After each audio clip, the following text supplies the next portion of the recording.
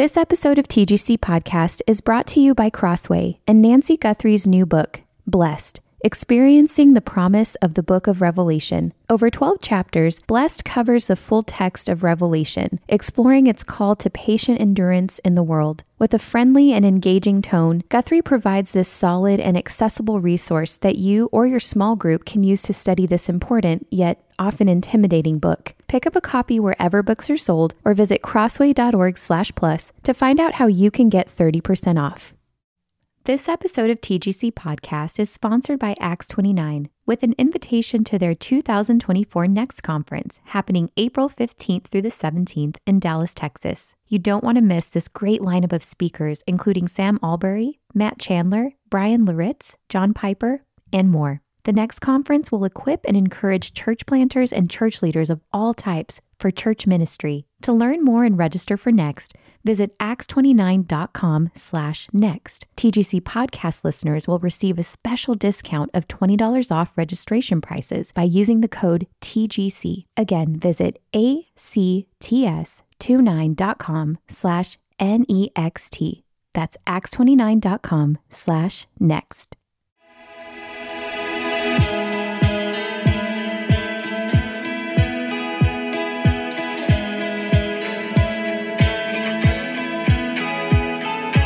Welcome to the Gospel Coalition Podcast, equipping the next generation of believers, pastors, and church leaders to shape life and ministry around the gospel.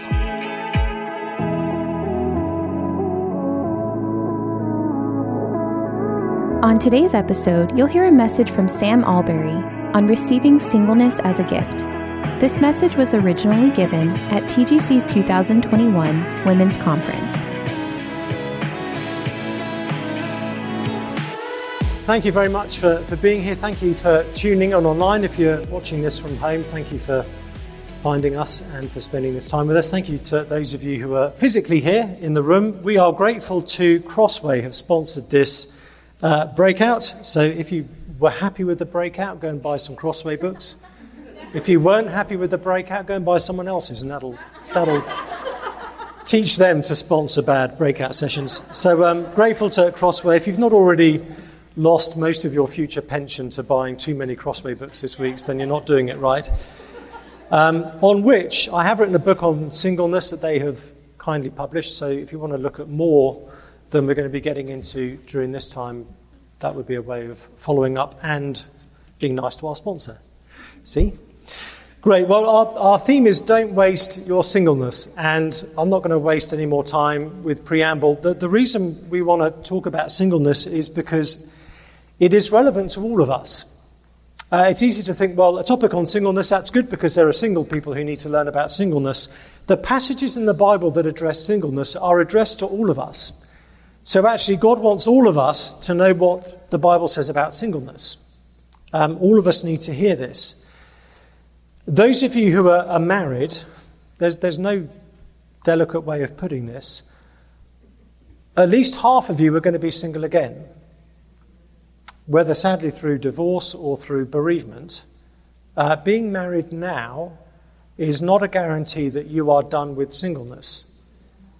And better to understand what the Bible says about singleness before you find yourself, particularly in tragic circumstances, plunged back into singleness.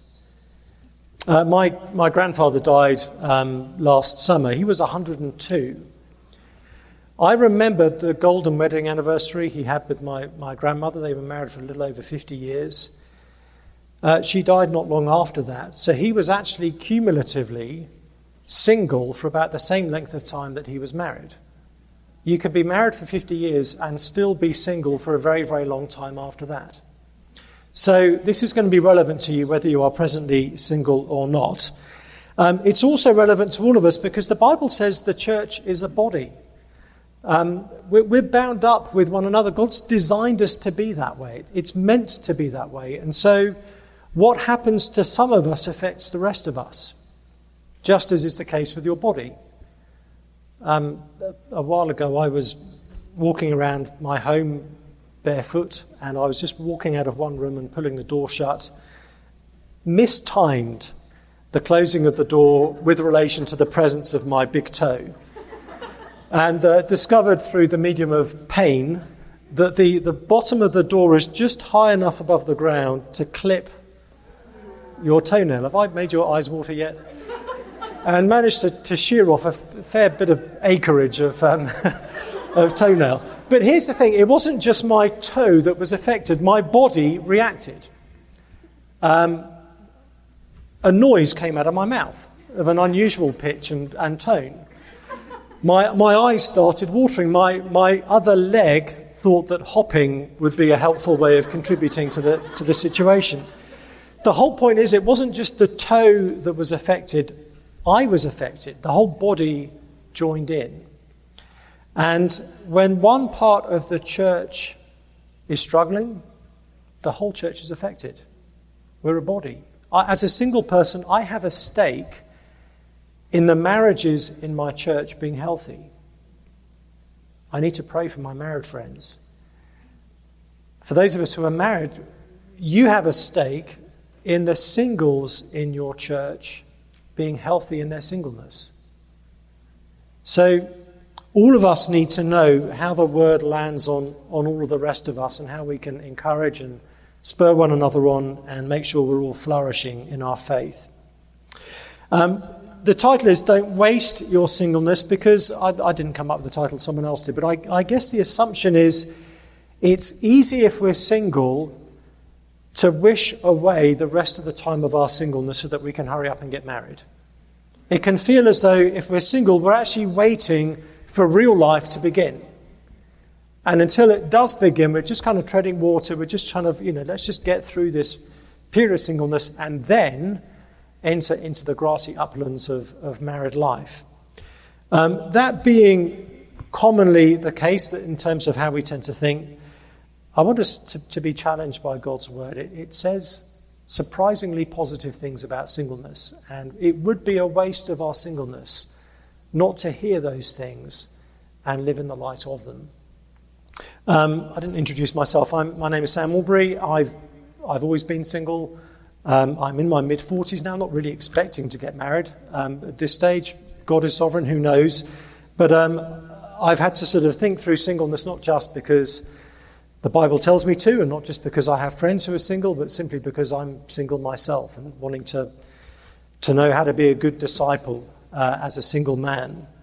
So here are some ways we cannot waste our singleness. I think I've got 4 points for us if I don't run out of time. I still have 4 points even if we did run out of time, I suppose, but you just wouldn't hear all of them. So here's the first point. We need to embrace the goodness of singleness.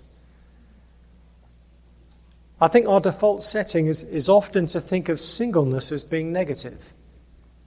There's a lot in our culture that would suggest that. As Christians, we believe that the only appropriate context for romantic and sexual behavior really is marriage. And therefore, when we talk about singleness as Christians, we're not just talking about being unmarried, but theoretically able to play the field. We're talking about being celibate, about being sexually inactive. That's a very different kind of singleness to the type of singleness maybe some of our secular friends enjoy. And the kind of singleness we're talking about, that we believe the Bible calls us to, is certainly something that to the watching world would either be laughable at best or harmful at worst. So this is going back a bit now, but if you remember a movie like The 40-Year-Old Virgin with Steve Carell, okay, just the title of that movie tells you it's going to be a comedy. Because the notion of a 40-year-old virgin is comedic. Or a movie like 40 Days and 40 Nights, where a man, the tagline, I've never seen the movie, but the tagline is, one man is about to do the unthinkable, no sex whatsoever for 40 days and 40 nights. Interesting that they chose 40 days and 40 nights as the unit of self-denial. But even for 40 days and 40 nights, according to the movie, that is seen as being unthinkable. I dread to think how many multiples of 40 days and 40 nights I've gone without sex as a single person, but it would be off the charts for what our culture would think is remotely healthy, survivable, and all the rest of it. And for many people around us, our sense of what it means to be human, to be real, to be who you truly are is bound up with being sexually expressive and fulfilled. And therefore, to deny yourself sexual fulfillment, particularly in the cause of religion, actually is seen by many people as just being dangerous. So we're not going to get any encouragement from our friends outside the church, most likely, when it comes to seeking to live in a way that is pleasing to Jesus in singleness. And sadly, that is often the case within the church as well. It's easy for that attitude to seep into the people of God, and for us as Christians to think, well, yeah, we don't go with what the world says, but really you should be married to be a proper Christian. That's when you kind of graduate in your Christianity, right? I remember this was years ago, being at a wedding at my church, and one of the older guys in the row in front of me turned around and said, "Are you still single?" I said, "Yeah." "Are you still married?" He said, "Yeah." I said, "Great, we're both happy." But there's that kind of either implicit or explicit, you're supposed to be married by now, really, aren't you, kind of thing. Probably more directed at women than at men, but certainly directed at all of us to some extent. I remember running into someone who I hadn't seen for over 10 years. This was a while ago. The last time I had seen her kids were teenagers, so now it's 10 years later, and I saw her and I said, "Hey, it's so great to see you. Hey, what are your kids up to now? They must be in their late 20s or something." And she said, "Yeah, the first one's got married, the second one's engaged, so they're both sorted." I thought, okay, so what am I? Am I unsorted? Am I some unprocessed person that needs to be kind of a loose end that needs to be tied up? Lots of examples we could give of that. I'm sure if we went around the room, everyone has got their own story of something like that. I will pass on one piece of mischievous advice a friend of mine gave me, which is, I probably shouldn't say this on the live stream, but here we go. He said, so this is my friend's fault, whatever results from this comment. Next time, he said that every now and then a sweet old person at a church wedding comes up and says, "Oh, next time it could be you." He says the best way to stop one of the sweet old people at church at weddings saying to you, "Next time it could be you," is to say that to them at church funerals. Just try that out, see how that works.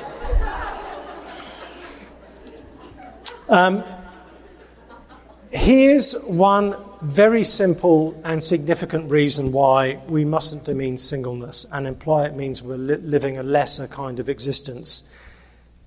Jesus was single. Okay, we could just end the session with that statement, actually.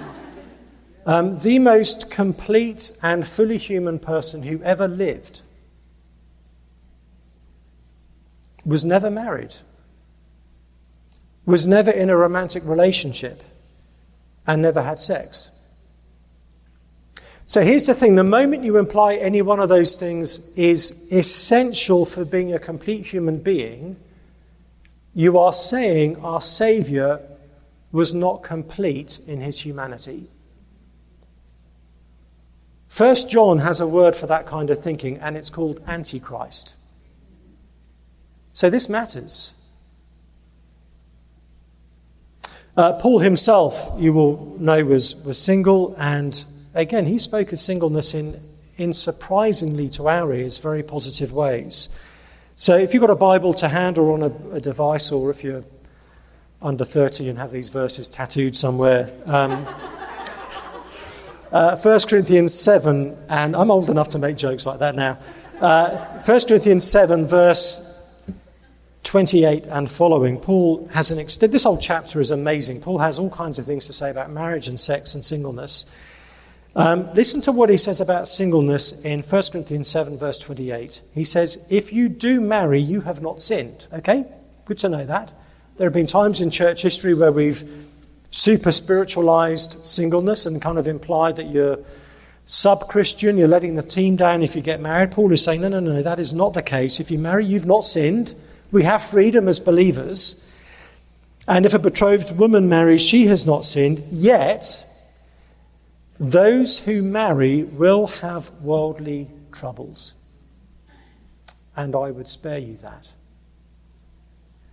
Now remember, this is the same Paul who spoke of marriage in the most superlative terms elsewhere in the New Testament. This is the Paul who talks about marriage being a picture of Jesus and the church. It's hard to have a more exalted view of marriage than Paul gives us in Ephesians 5, but Paul also knows that even the best and happiest marriages in this life will have troubles.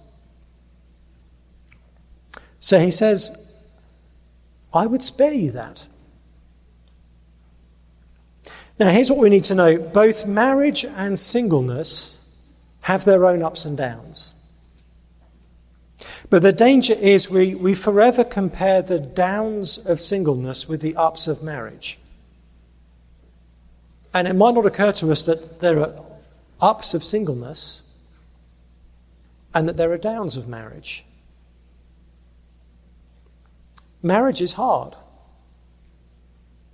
I've been a pastor long enough. I've been a friend of married friends long enough to know that that is the case. I've seen marriages fall apart. I've seen people lose their spouse in untimely and tragic ways. I've seen parents who've had to bury their own children. I've seen parents whose children have walked away from the faith. There are particular pains of marriage that as a single person I'm spared. We can sometimes have a romantic view of family life. I know sometimes when I visit my friends who have families, sometimes I go around there and it's all kind of sweet. The kids are being precocious and cute, and I'm kind of like, I'm feeling broody. I want to have a family. There are other times I go around and it's you're in the door 30 seconds before you realise this was not the day to turn up at the household. Okay, World War III is well underway in this home, and you're thinking, how long do I have to stay before it's rude for me to leave? So there are certain troubles, Paul says, that will be associated with marriage. That's not all there is to say about married life. But it is one of the things Paul wants Christians to know about married life. But there's not just the downs of marriage we need to factor into our thinking. There are the ups of singleness. So verse 32 and following, Paul writes, I want you to be free from anxieties. Isn't that great, Paul? Thanks, Paul. Actually, we appreciate that. Paul wants us to be free from anxieties. And actually, how we think about singleness is going to be bound up with this. The unmarried man is anxious about the things of the Lord, how to please the Lord. But the married man is anxious about worldly things, how to please his wife, and his interests are divided. And he repeats, the unmarried or betrothed woman is anxious about the things of the Lord, how to be holy in body and spirit, but the married woman is anxious about worldly things, how to please her husband. I love the mutuality there. It's not just that the wife is thinking of how to please her husband, but the husband is thinking how to please his wife. Paul then continues, verse 35, I say this for your own benefit, not to lay any restraint upon you, but to promote good order and to secure your undivided devotion to the Lord. Paul is saying if you're married, life is necessarily more complex. It should be. You are going to be pulled in more directions. That is the way it's supposed to be. You have now an additional person's worth of concerns that you've got to factor into everything. But he says in verse 35 that actually if we are unmarried, we can serve the Lord in a way that is undivided. It doesn't mean we don't have any constraints or any other people or any other commitments. We should do. That's part of the joy and cost of friendship, of having brothers and sisters who are part of our lives and we're part of theirs. But it will be more straightforward how we can serve the Lord. Actually, this can happen in a number of ways. As a single person, there's a certain amount of flexibility. I've seen families with small children trying to leave the house. You've got child A is ready, Shoes are on, coat is on, they're at the front door, they're ready to exit the door. Child B is missing somewhere in the house. Child C turns up but dressed as Batman. By the time you've located child B, child A now needs the toilet and is having to get the coat off and the shoes off and everything else. And, a whole day has passed and you've not actually walked out of the door yet. For those of us who are single, it is a bit more straightforward. We can turn on a dime if we need to.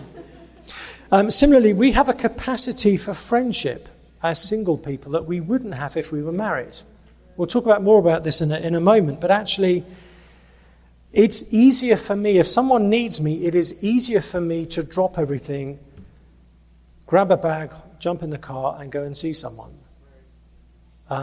It's one of the privileges you have as a single person, sometimes is being available in a way that would be harder if you were married. We get to serve people in that kind of way. Now, the fact that we are less divided as singles is an opportunity. It's a danger in that it is very easy to make our singleness self-centered. It's very easy to think, well, okay, being single is great because I only have to do what I want to do when I want to do it in the way that I want to do it. That is not meant to be the point of singleness. Actually, we're to use that availability and flexibility as much as we have it for the Lord. It's not undivided devotion to me. It is thinking, how can I use this time of my life for as long as it is? How can I most use that for Jesus Christ? In fact, here's a good question to ask. What could I do for Jesus Christ now that I couldn't do if I was married? Let's maximize that. So marriage is meant to be seen as a good thing. Back in verse 7 of this chapter, Paul refers to both marriage and singleness as gifts, as things that are intrinsically good. Now, sometimes I think we get our thinking about the gift of singleness wrong. I think sometimes people speak of the gift of singleness as if it's some capacity for being really good at singleness. And say, well, I'm single, but I don't have the gift of singleness. And notice the implication. The gift of singleness is some spiritual superpower to help you cope with being single, because by implication, singleness sucks. And so I've got to have some special gift to cope with being single. But you wouldn't do that with marriage. You wouldn't say, well, I know I'm married, I don't think I've got the gift of marriage. No, the gift is not some special spiritual superpower or capacity. The gift is the state of being married or the state of being single. That is a gift. It is an opportunity to taste the goodness of God and to be a means of that goodness to the lives of other people. So if you're married, there's a way of experiencing the goodness of God in your marriage and of making your marriage a means of blessing. If you're single, there's a way of seeing your singleness as a way of tasting the goodness of God and making your singleness a means of blessing to others. So we can receive singleness as a gift. It doesn't mean we have to pretend it's easy. It doesn't mean we always have to pretend we like every waking moment of it, or that there's no pains and difficulties. Just as with marriage, when there are challenges in marriage, you don't then decide marriage is a bad thing. So let's receive singleness as a gift. Number 2, let's pursue healthy community.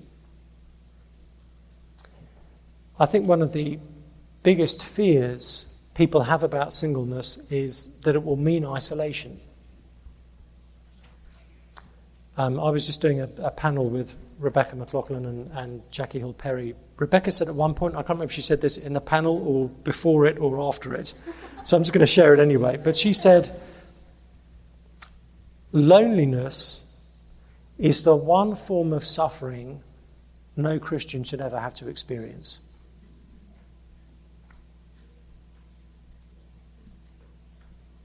So we need to really think through what the Bible says about intimacy.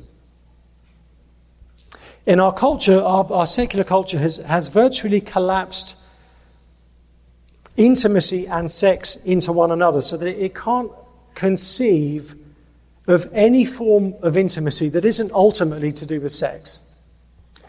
And so when, for example, we hear earlier generations speak about very, very deep and rich friendship, we tend in our own culture to roll our eyes and think, oh, well, they were obviously gay.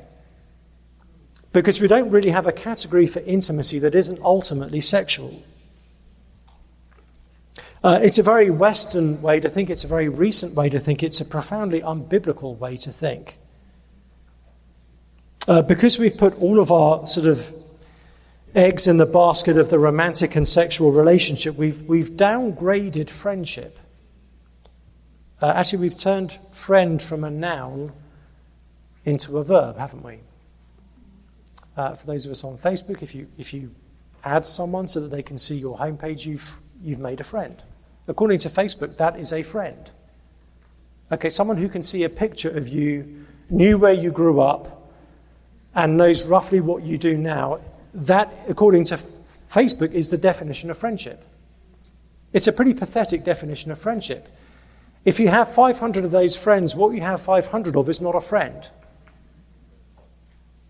So we need to hear what the Bible says about these things. And this is what the Bible shows us. You can be having lots and lots and lots of sex and not be experiencing intimacy. I think that was probably true for men like King David and King Solomon. Perhaps one of the reasons David spoke in such superlative terms of Jonathan's love for him and of how much it meant to him is because David had a very screwed up view of women and wasn't actually experiencing intimacy. Whereas with Jonathan, he was. You can have lots and lots of sex and not be experiencing intimacy. Similarly, the Bible shows us you can have a lot of intimacy that is nothing to do with sex. Jesus experienced intimacy. We know that he did life with the 12. We know that within the 12 there were the three, Peter, James and John, with whom he was especially close. We're also told at times that John was particularly close to Jesus. Jesus was not someone who was kind of relationally aloof and above it all. Similarly with Paul, it's easy to think of Paul as being this kind of lone-ranging, church planting machine who just trundled around the world planting churches all by himself. Next time you're wandering around the book of Romans, have a look at chapter 16. Okay, it looks like it's the end credits to the book of Romans because it's a whole chapter of names and thank yous and all the rest of it, and it's easy to kind of just skip over it and do the Netflix, start the next episode immediately and just skip to 1 Corinthians 1. But Romans 16 shows us Paul was actually enmeshed in a deep web of relationships. There's a lot of intimacy reflected in Romans 16. Paul often speaks in very familial terms of the people that he's been laboring with. Paul was not on his own. In the Bible, friendship is a deeply rich category. It's not a superficial thing. The book of Proverbs has some amazing things to say about friendship. If you want to sort of have a little bit of homework after this session, just read through the book of Proverbs and make a note of every proverb that speaks about friendship. According to the book of Proverbs, a friend is someone who knows your soul. It's not just someone you have some superficial interest in common with. It's not just someone that you see a lot in a way that makes them feel familiar. It's someone who knows what is going on the inside of your life. And Proverbs shows us you can't be wise in God's world without friends.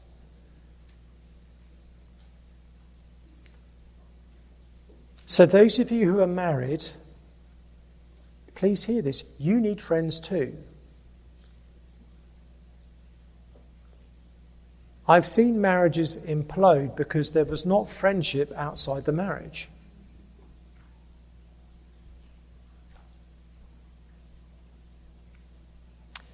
No, friendship in the Bible is a deeply rich category. Derek Kidner, in his commentary on Proverbs, talks about how the Hebrew word for friend is closely related to the Hebrew word for secret, because the friend is the person you tell your secrets to. That's what makes a friend a friend. They know what's really going on. They have the scoop.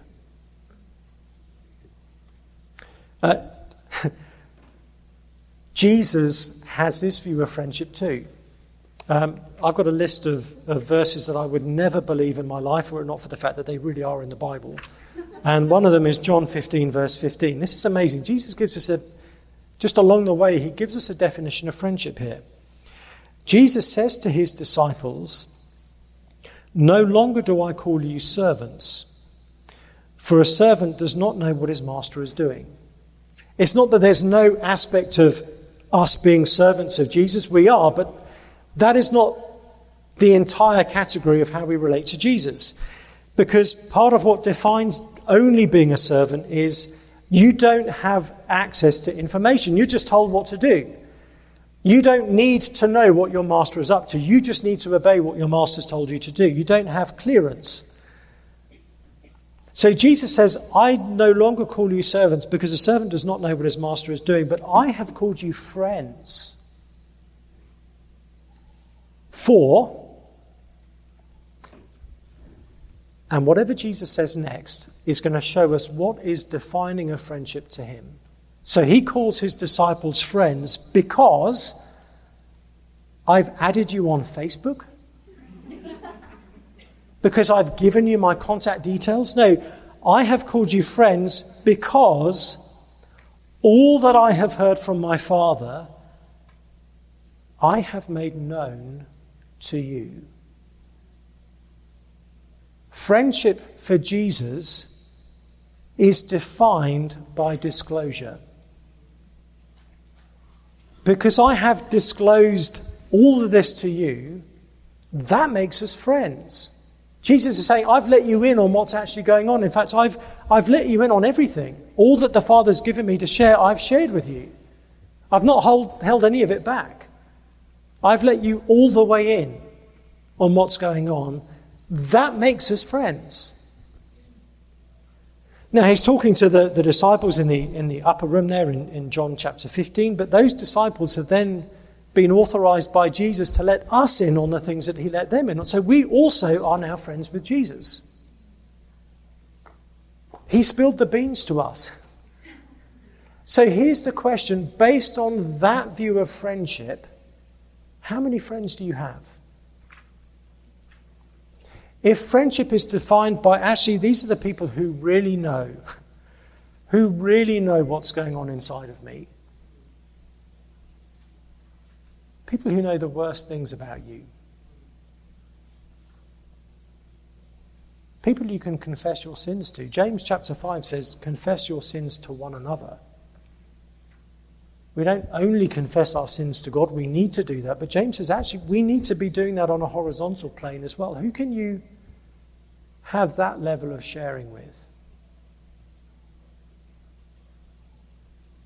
That is friendship.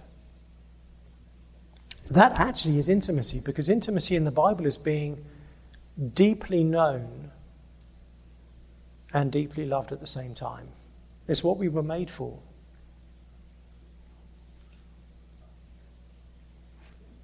So one of the things we need to do is to recover this biblical view of friendship and to cultivate it in our churches. If the only form of intimacy that is available within our churches is within marriage, then our churches will not be healthy. I was talking a few years ago to a pastor who takes a very different view of human sexuality to me, and he says, if you don't allow, his language was, if you don't allow gay people to marry, you are dooming them to a life of loneliness.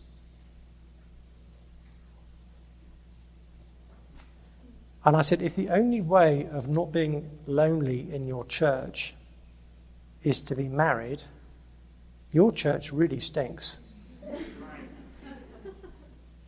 If it's marriage or loneliness, don't go to that church. So as well as thinking through what the Bible says about intimacy, we need to think through what the Bible says about the church being a family.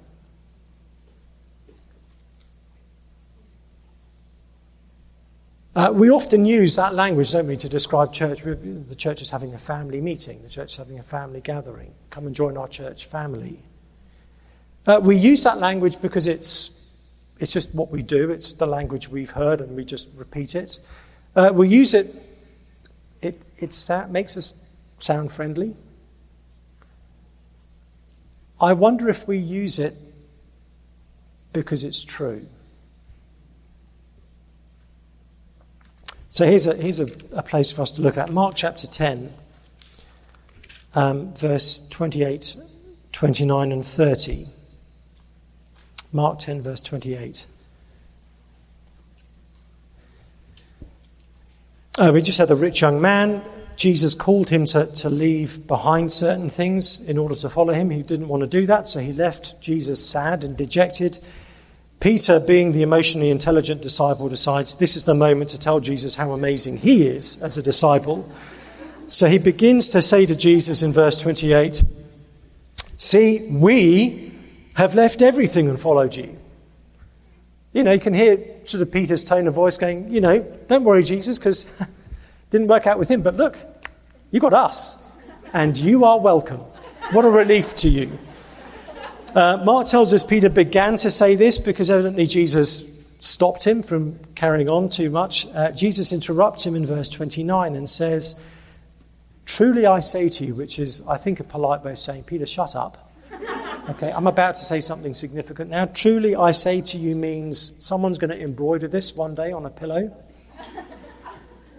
Listen to this promise. "There is no one who has left house or brothers or sisters or mother or father or children or lands for my sake and for the gospel, who will not receive 100-fold now in this time." Houses and brothers and sisters and mothers and children and lands, with persecutions, and in the age to come, eternal life. Jesus is assuming people will leave things to follow him. That's basic discipleship. Jesus is always honest about that. Jesus, moreover, is assuming the most costly things to leave will be familial and relational. There will be some people for whom following Jesus means they do have to leave behind their people, their place, their kin, their family. Thankfully, that is not the case for the vast majority of us. But there will be some for whom even, for following Jesus means leaving all of that. And as Jesus looks at the prospect of that level of sacrifice, he doesn't say, listen, someone going to have to leave behind all of their kind of community and people and background, and it's just going to be terrible, but don't worry, you get heaven. No, Jesus says, even in this life, it's worth it. He says, no one who has left house or brothers or sisters or mother or father or children or lands for my sake and the gospel will not receive 100-fold now, in this time. So however much we leave behind for Jesus, we receive from him far more. And again, Jesus cast this in familial and relational terms. We'll receive 100-fold now in this time, houses, brothers and sisters, mothers, children, lands. He's not saying that, hey, if you come to me, you will get a property portfolio. He is saying, if you come to me, there will be houses that are going to be open to you. There'll be places you have a key to, where you can let yourself in and know you will always be welcome there and people will be pleased to see you. There will be people who will mother you and father you. There will be those who come alongside you and be brothers and sisters to you. There will be those who look up to you as children do to receive and learn from you. There will be places that you know you belong. Now here's the thing, this promise of Jesus is unusual because it depends on us to fulfill it. It's easy to read those verses and go, well, Jesus is amazing. I'm glad he makes that promise. That's really good. I'm glad those people have that promise from Jesus.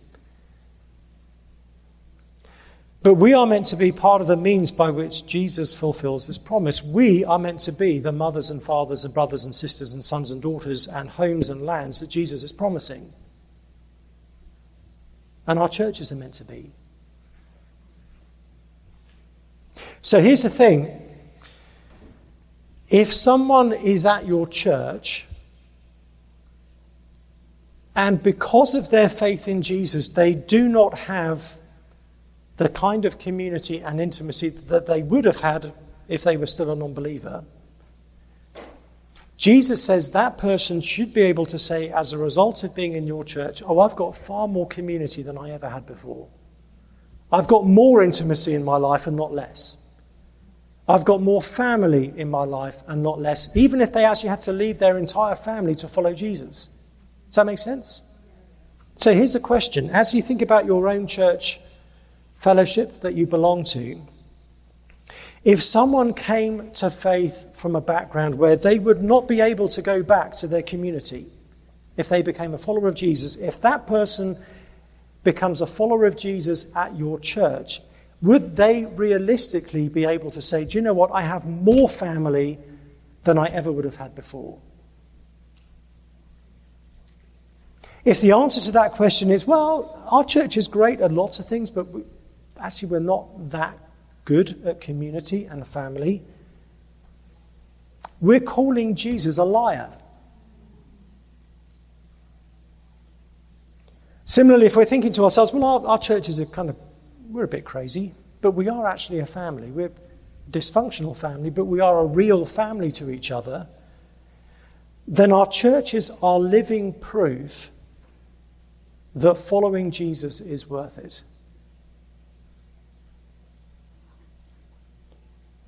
So one of the questions for us to ask, whatever our status in life, married, single, whatever our age or level of Christian maturity, who can I be perhaps something of a spiritual father or mother to? Who is further behind me in the Christian pilgrimage that I can just encourage in some way? I've learned some things along the way that I could encourage them with. Who is there around me that I can be a brother and a sister to? That I'm kind of naturally at a peer level with, that I can kind of let's link arms and journey together. Who is there that actually I can look up to and learn from and seek their wisdom and their counsel, who I can become a son or a daughter to? If we all come with that mindset, the words of Jesus will be shown to be true and fewer people will be lonely in our churches. I need to be much quicker now. That was number 2. Number 3 is we need to rejoice in the perfect bridegroom. Jesus, when he comes in the New Testament, he doesn't just call himself the Messiah. He doesn't just call himself the Savior. He doesn't just call himself the Redeemer. He calls himself the bridegroom. Because all through the Old Testament, God shows himself not just to be the big center of power in the sky, but a groom, a husband, who makes covenant promises to his people. And throughout the Bible, we realize God's people are not just his fan base, they're not just his groupies, his servants, they are his bride. The Bible begins and ends with a marriage. It begins with Adam and Eve getting together in the Garden of Eden. It ends with the wedding supper of the Lamb and his bride, the church. And that first marriage is a signpost to that ultimate marriage. The reason we have this thing called marriage is to point beyond itself to the ultimate union that all of us were created for, which is to be in a love relationship with our Creator. And Jesus comes to this world, and among other things, he announces that he is the bridegroom. He has come to start putting rings on fingers. We are pledged to him as his people. So here's the thing, whether you are married or not now doesn't ultimately matter. What matters now is whether you are in Christ, whether you are betrothed to him. If that is the case, then our marriages now can become a signpost of that ultimate marriage. If that is the case, then our singleness now becomes a way of anticipating the state that Jesus says all of us will be in the age to come, when we will neither marry nor be given in marriage, because we will have the thing that all marriage points to. And our singleness now can be a way of saying to a world that is so utterly confused and crazed when it comes to sex and romance, that Jesus is so real and so sufficient and so good, I can have him now and not be married, and I have plenty in life.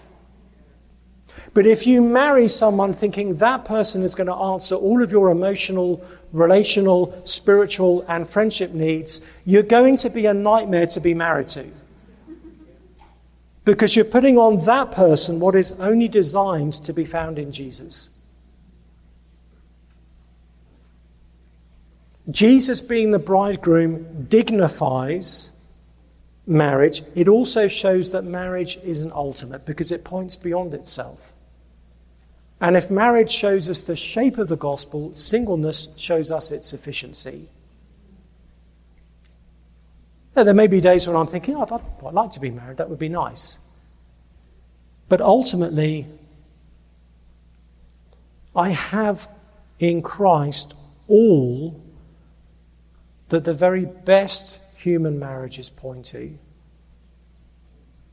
The ultimate consummation will be the people of God beholding Jesus face to face, becoming like him. That is the deepest union we can ever experience. That is ultimately what we've been created for. So, it turns out we had 3 points this afternoon. We need to recognize that singleness is a good thing. We need to embrace it as a gift. If someone gives you a gift for your birthday or for Christmas, and you open it up and you kind of go, I kind of don't like that. That's not a very good attitude to have. And if God gives us the gift of singleness, it may not be the gift that we would have chosen. But if we find ourselves being single and receiving the singleness as a gift, we can be thankful. We need to lean into healthy and biblical forms of intimacy to cultivate deep friendships. And one of the great things about singleness is actually you can have a capacity for friendship you wouldn't have if you were married. There's a depth of friendship my married friends have that I don't get to enjoy, that intimacy that comes with having one person that knows, all of your life. But there's a breadth of intimacy that I can have as a single person that my married friends can't have. And we can rejoice in the perfect bridegroom and the marriage that we have in Christ. Let me close in prayer. Father, help us to receive your words with gladness and gratitude. Help us to understand what the scriptures say, to live in the light of those things. Above all else, Lord, help us to rejoice in Jesus and to live for him, because we pray in his name. Amen. Thanks for listening to today's episode of the Gospel Coalition podcast. Check out more gospel-centered resources at thegospelcoalition.org.